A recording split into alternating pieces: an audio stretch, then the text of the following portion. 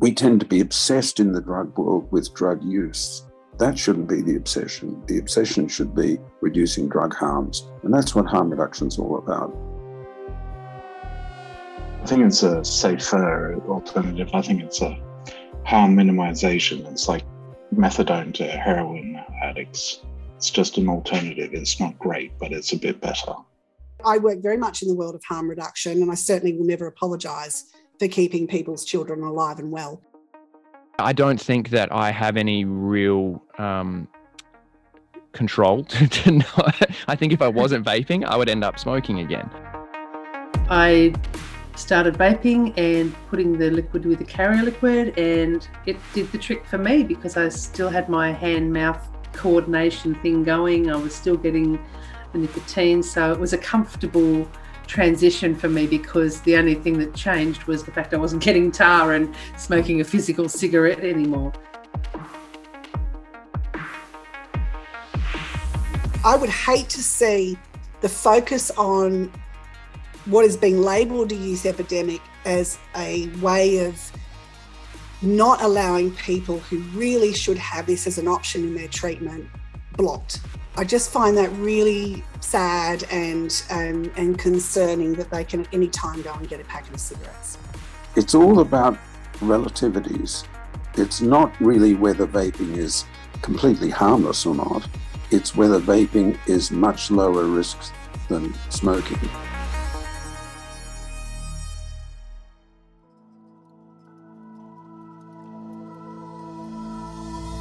Welcome to Chasing Clouds, a Quo podcast series produced in collaboration with the Prince of Wales Hospital Foundation and the Head and Neck Cancer Foundation. I'm Ali, Editor-in-Chief at the Quo and your host for this series. Chasing Clouds is an evidence-based exploration into the social and public health impact of vaping and e-cigarettes in contemporary Australia. We draw upon the expertise of young people, doctors, educators, vapers, academics, and frontline community organisations to bring to light what we need to do moving forward. What is harm reduction? What are the arguments for using e-cigarettes as a form of harm reduction for long-term smokers who just can't quit? What does the research say about the efficacy of e-cigarettes as a smoking cessation tool? These are some of the questions we will be asking in this episode. We aim to remain neutral because we're not funded by the vaping industry or big tobacco. Here's Sam Parsons, aka the Vaping Bogan, on how vaping helped him quit traditional cigarettes and stay away from them for good. Yeah, I was smoking for about 10 years. I think I first started smoking when I was about 14. And by the time I was 16, I was properly addicted and smoking regularly. And then that continued till I was sort of 25, I think, 24, 25. And yeah, I was a pretty heavy smoker. Tried all the patches, the gum, went back to smoking every time. And so I was just sort of looking for a way to really kind of replace or cut smoking out of my life that was actually going to be effective, and then found on the internet vaping. I think if I wasn't vaping, I would end up smoking again. There's just too many things that are a trigger for me, whether it's having a beer at the pub, having a coffee in the morning, after dinner. I think that if I didn't have vaping, it would be very hard for me to not go back to smoking again. Dr. Alex Wodak is the former director of the Alcohol and Drugs Service at St Vincent's Hospital and a world leader in drug and alcohol-related harm reduction strategies. He helped establish the first needle syringe program and the first supervised methadone injecting centre in Australia. Dr. Wodak on what harm reduction is all about and how he thinks it relates to tobacco control. It's a simple concept, but it's difficult to explain. And if we look around the world, we can see harm reductions everywhere, and we all do it all the time. The essence of it is that you're worried about a particular risk behavior, and you try to reduce that risk behavior, and you try to reduce it as much as you can by reducing the supply of that good or service. You try and reduce the demand for that good and service as well. And then you realize that you can't reduce the use of that substance or that behavior anymore. So then you switch to harm reduction and you try and reduce the damage that that behavior does. Road safety is a very good example of harm reduction because we see it everywhere, and we see, because there's no debate about pleasure, we see harm reduction in road safety adopted almost always without much of a fight. And harm reduction typically involves the person with the risk behavior in the front and center of efforts to reduce the damage from that drug. So I learned very early on in my work in HIV control among and from people who inject drugs that I had to work very closely with people who injected drugs. Here I was, a middle-class male doctor, and so I started going to meetings with people who injected drugs, and I learned a lot from them, not by talking to them, but by listening to them. And that's what's missing in this whole debate about tobacco harm reduction. The tobacco control people, they really dislike smokers and vapors, and they don't listen to them. I listen to them. I learn a lot from them. And I sadly realize there's a lot about smoking and vaping that I'll never understand. But they understand it, and that's what matters, and they can tell me what I need to know. Dr. Wodak explains the relationship between smoking, vaping, and health inequality. To understand vaping, you have to begin at the beginning, which is with smoking. And smoking is both in Australia and internationally the biggest public health problem. And in most parts of the world, that's still the case. Of course, the most urgent public health problem at the moment is COVID, but there was a time before COVID, and let's hope there'll soon be a time after COVID. And once again, then, we'll see tobacco smoking as the number one public health issue. It's responsible for 21,000 deaths a year in Australia. That's more deaths than from alcohol, plus prescription drugs, plus illicit drugs, plus suicide, plus road crash deaths, plus HIV. It's a very major, important cause of deaths and disease.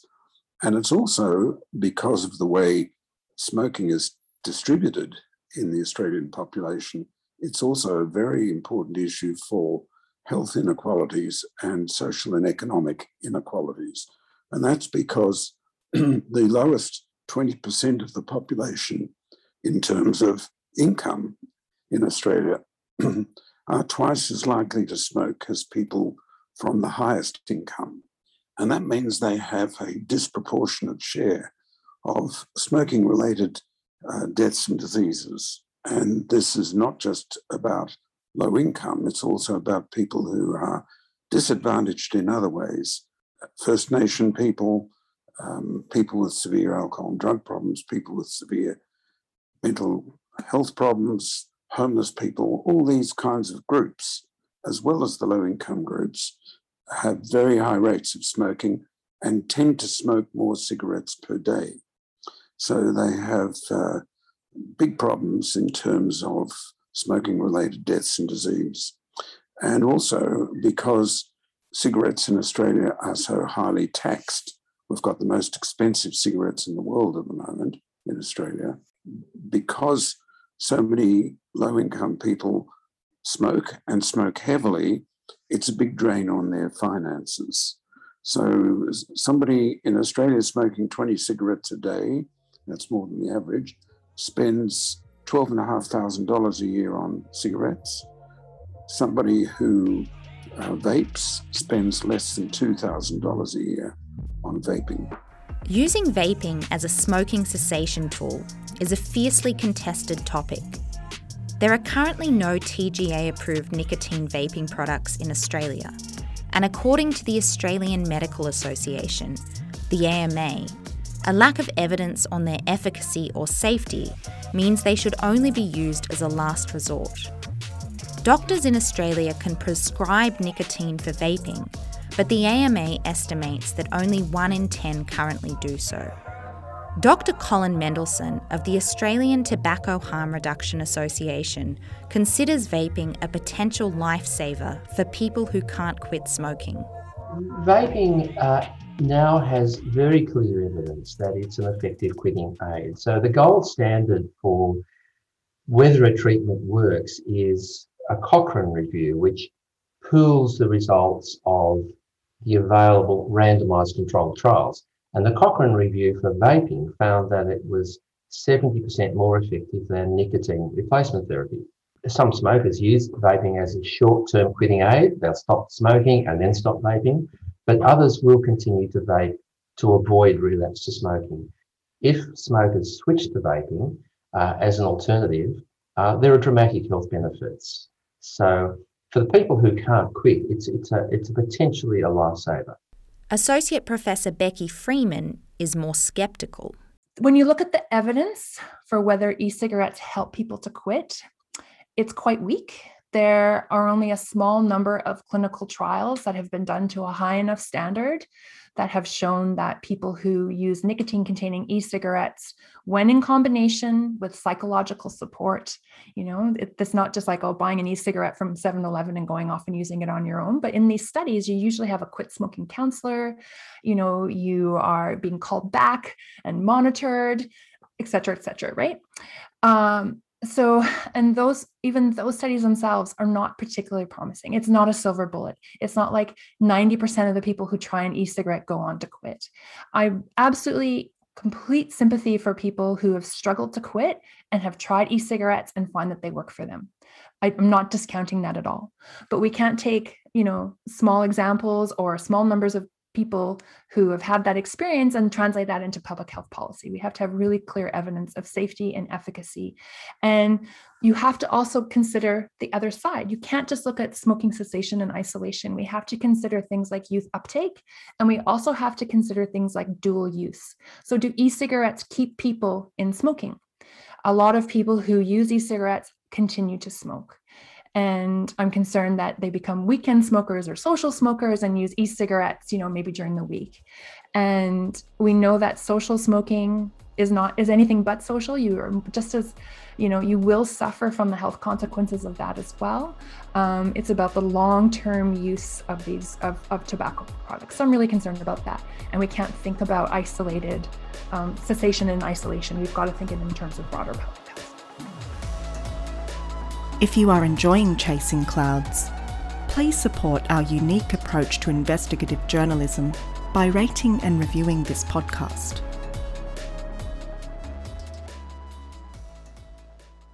Dr. Wodak sees vaping as a tool for tobacco harm reduction that should not and cannot be discounted. It's all about relativities. It's not really whether vaping is completely harmless or not. It's whether vaping is much lower risk than smoking. And I mentioned that 68 million people around the world are now vaping in dozens of countries. There are thousands of papers published each year on looking at vaping. And the evidence is that it is clearly much safer. And there are many prestigious individuals and organizations that have come to that conclusion. If we compare smokers and vapers, we see that the biomarkers are much more plentiful in the blood urine of cigarette smokers compared to vapers. So there are more chemicals, higher concentration, more toxins in the biological fluids of smokers compared to vapers. And then if we look at the physiological measurements and symptoms in smokers compared to people who only vape and have stopped smoking a while ago, we see that there are big improvements in the vapers. They have fewer symptoms. For example, can you run upstairs? Yes, I can now run upstairs. I couldn't do that before. That's the sort of thing we hear vapors say, and also when we look at biological measurements, for example, measurements of the ability to breathe out rapidly within 1 second, that's depressed in smokers and improves in vapors. So there are many reasons for thinking that vaping is not zero risk, but it's much lower risk than smoking. Dr. Wodak points to Sweden as a proof of concept for tobacco harm reduction. It's also very important to know that we have what's called proof of concept of tobacco harm reduction. And that is that in Sweden, men don't like smoking very much, but they love taking tobacco in a form that they call snus. And snus is a moist oral tobacco that's been pasteurized, and that's important. And it's placed in something that looks a bit like a tea bag. And the Swedish men put this pod of snus in between their upper lip and their teeth. And they leave it there for 20 minutes or so. And the nicotine gets absorbed through the lining of the mouth. And that replaces cigarette smoking. So that product, snus, has been around for, no one knows exactly, but probably about 200 years. It's been very well studied, and it's banned in every other European Union country apart from Sweden. And if we compare Swedish men with men from all other EU countries, that's 31 countries, we find that the Swedish men have the lowest rates of smoking, smoking-related diseases, and smoking-related deaths by a large margin. And there's been an intensive study of the direct harm from snus itself, and there's a debate about whether the harm is at microscopic levels or is completely zero. But whatever it is, it's very low. Ex-smoker Rosie believes that making the transition from vaping to smoking both improved her health and saved her money. So I did start vaping as an aid to give up smoking. I had tried patches before, but I'm allergic to those. I used to come out in welts, and the gum didn't appeal to me.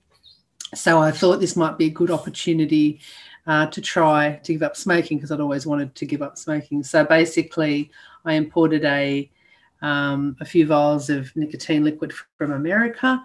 I purchased like a pencil vaping tool, and I had it sort of all sitting there ready to go when I chose my time. And just randomly one day, I finished a packet of cigarettes, and I thought, well, I've got everything. Let's just give it a crack. I started vaping and putting the liquid with the carrier liquid, and it did the trick for me because I still had my hand-mouth coordination thing going. I was still getting the nicotine, so it was a comfortable transition for me, because the only thing that changed was the fact I wasn't getting tar and smoking a physical cigarette anymore.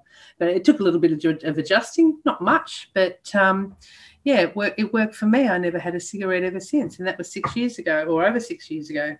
I found that I could vape without the coughing. I was starting to suffer like a smoker's cough, I guess, for want of a better name. And this, over time, was alleviated through the vaping as well. I wasn't getting the agitations for a cough, so the coughing went. I did still have cravings, but the vaping managed to alleviate those as well. I mean, some days were harder than others, and sometimes I just seemed like I was constantly sucking on this vaping thing, but it managed to get me through. So I found, so physiologically the benefits were better. I remember when I started vaping, I downloaded this app which you plugged in all your quit dates and all of that sort of stuff and the price of a packet of cigarettes, and I was very surprised to see how quickly it built up and how much money I was actually spending. It was an impetus to keep going because the the price of maintaining vaping was far less than the price of smoking. I don't know if it's better, I don't know if it's worse, but certainly if it helps me give up smoking, and the detrimental part of smoking, as we've all been told, is the tar. If it helps me not have the tar in my body and leads to me giving up smoking, well, then it was worth taking the risk. Dr. Wodak on why it's critical for former smokers like Rosie to have access to tobacco harm reduction. Well, it's clearly very important that we get the people who really need tobacco harm reduction to have harm reduction readily accessible. And the people who really need it are middle-aged and older smokers. And the reason they are in priority number one is because if they don't quit soon, they're at risk of getting the consequences of smoking, which is cancers, diseases of the heart and cardiovascular system, and airways problems, chronic obstructive pulmonary disease, COPD. And it's that group where the quit rate in Australia is very low. We've got the smoking rate down to very low levels among young people, and that's very important. Further reducing the smoking rate in young people, while it's desirable, while it's welcome, the rewards aren't going to be that great. For a start, the smoking rates are already low. Secondly, any further reduction in smoking rates in young people is only going to produce a modest reduction in the rates of cancer, heart disease, and lung disease. And also that reduction is only going to be evident in 20, 30 years' time. So they're, say, 15 now, they'll start running into trouble in their 40s and 50s. Whereas the people who are now in their 40s and 50s, if we can get tobacco harm reduction to them and get them to take it up in large numbers, we'll see a substantial reduction in deaths and disease quite quickly. So that's the challenge, making harm reduction readily available and attractive to older people, making it hard to get and less attractive to young people. Dr. Wodak reminds us that it is developing countries and low SES communities that bear the brunt of tobacco-related deaths. According to him, they are the ones who would benefit most from tobacco harm reduction. One of the things we have to pay attention to is the distribution of tobacco use between high-income and low-income people, and also between high-income and lower-income countries.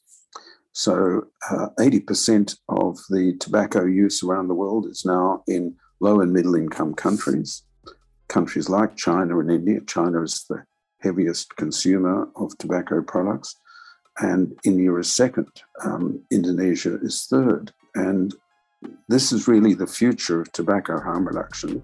It doesn't help those countries struggling to escape from poverty, and especially doesn't help the women when we could have these almost magical innovations that would improve their health, reduce their spending, and improve those countries immeasurably. Professor Rajeshwar Sharan is a molecular biologist and biochemist working in northeast India. He has 30 years of research experience, specialising in oral tobacco consumption. According to the Global Adult Tobacco Survey 2 data from 2017, there are almost 300 million tobacco users in India, and 200 million of those consume oral tobacco products. Professor Sharan highlights the gender dimension of oral tobacco use and why India needs to embrace tobacco harm reduction. More of women indulge into smokeless tobacco, and if I look at the breakdown, then it's almost 12.8% adult women are using smokeless form of tobacco, compared to 2% women who were using combustible tobacco. It's pretty bad. So the oral cavity cancer in multiple forms is the biggest problem in India in terms of those who use smokeless tobacco in any form. Women and children and the disadvantaged sections of the society are the worst affected because they get least help from any agency, including the health agencies. It's unfortunate that somehow in the domain of tobacco, there's a huge resistance to harm minimization by all policy makers. And unfortunately, there is a huge illiteracy even amongst professionals. We published a study where I looked at all healthcare professionals only, looking at their knowledge, attitude, practice, etc., towards tobacco cessation. And I was aghast. And that's an Indian study that was conducted last year, or published last year. I mean, more than two-thirds of clinicians were unaware that there is any carcinogens present, and they all assumed and they knew that nicotine is the only carcinogen. Now, nicotine is not a carcinogen that we know, all those who work and know about it. It's an addictive substance. But they had no idea of tobacco-specific nitrosamines and other carcinogens that are actually present in tobacco. So there is a huge problem there. There is illiteracy on this real terms. And therefore, they don't somehow think of harm minimization in this domain. While the same doctors practice all kinds of harm minimization in all other medical practices. So if there's a high blood pressure, they say reduce on salt. If you are diabetic, reduce on your sugar and so on. Everything is practiced, and the whole medical science works on harm minimization, as I think all of us know. But unfortunately, there are barriers of knowledge, there are policy barriers on practicing this in the domain of tobacco in India. Belinda Volkov is an alcohol and other drugs counsellor with over 20 years of experience. She works on the ground with young people aged 12 to 25 at the Sydney Drug Education and Counselling Centre. Belinda on why embracing harm reduction is important for empowering her clients and improving outcomes. In terms of harm reduction, we will always offer harm reduction mechanisms to anyone who has readiness for change. So firstly, it's very important for us to remember too, that we don't do treatment at people, and good luck to people who do, okay? So what they do is we need willing participants. We have young people that come in that don't even have readiness for change, okay? Now, so do a lot of people around long-term drug use. And so when they are like that, we will try and go, well, would you even be open to being healthier and alive and reducing harm? Because if we can reduce harm, that's better, right? And we do that. And you see the way they do that with alcohol, and don't get me started on the difference between the alcohol industry. So what happens is that when young people are nicotine dependent, traditionally, we would talk to them about what they could do about that. And it's always been NRT, okay, nicotine replacement therapy. So in relation to vaping at the moment, I mean, am I going to be having a whole lot of young people under the age of 18, and let's put some ages around this, or even certainly not under 16, but from 16 up, would we have opportunities for young people to have that harm reduction method discussed in the context of other harm reduction methods? Of course. Do we feel worried about having those discussions at the moment as clinicians? Yep. Why do we feel worried? Because people are really quite accusatory and angry. Does that remind me of the other fights that we've had in harm reduction in the past? Yes. Does it feel the same as the other fights we've had around trying to incorporate pharmacotherapy for people? Yes. And I think one of the things that's missing here is, in my extensive experience, if there was a way to give somebody just an alternative and that was it, then fine. This is another alternative that adds to the others. Now, if we're in the UK, we might be having very different discussions. In our country, at the moment, as clinicians, we're trying to ascertain what is the best thing for our clients. It comes back to what is the best thing for them. What is the least path of resistance? If they are even willing to make changes in behaviour, why would we not do that? You know, when young people are doing things, if they're reducing harm in any way, we want to encourage and empower them to look at their health. If they're saying to me, I can't, I'm going to still use, but I don't want to do as much harm to myself. I'd love people to answer that for me as well. And I'm not, you know, and that's where harm reduction is harm reduction. We have a variety of things. This has been approved through prescription only. And therefore, no one should be attacked for trying to make changes. I also have a young person, by the way, who was very distressed at her friends shaming her because her father has switched to vaping. For me as a clinician, I'm going to look at the literature and not get caught up in rhetoric, because we don't have time for that. We truly don't have time for that. So I'm only hopeful that we can develop some maturity as a nation to have this discussion. Dr. Alex Wodak on what he thinks tobacco harm reduction could achieve and what it's up against. It's important for us to realise that vaping really is an industry that was invented by ex-smokers, not by big tobacco, by ex-smokers. It's been a very important revolution, and this is a real breakthrough, because the way things are going at the moment, we can anticipate 1 billion deaths from smoking by the end of this century. This is equivalent to the breakthrough of vaccines in public health, the advent of tobacco harm reduction. And we've got about 1.1 billion people smoking around the world, and they account for those 8 million deaths every year.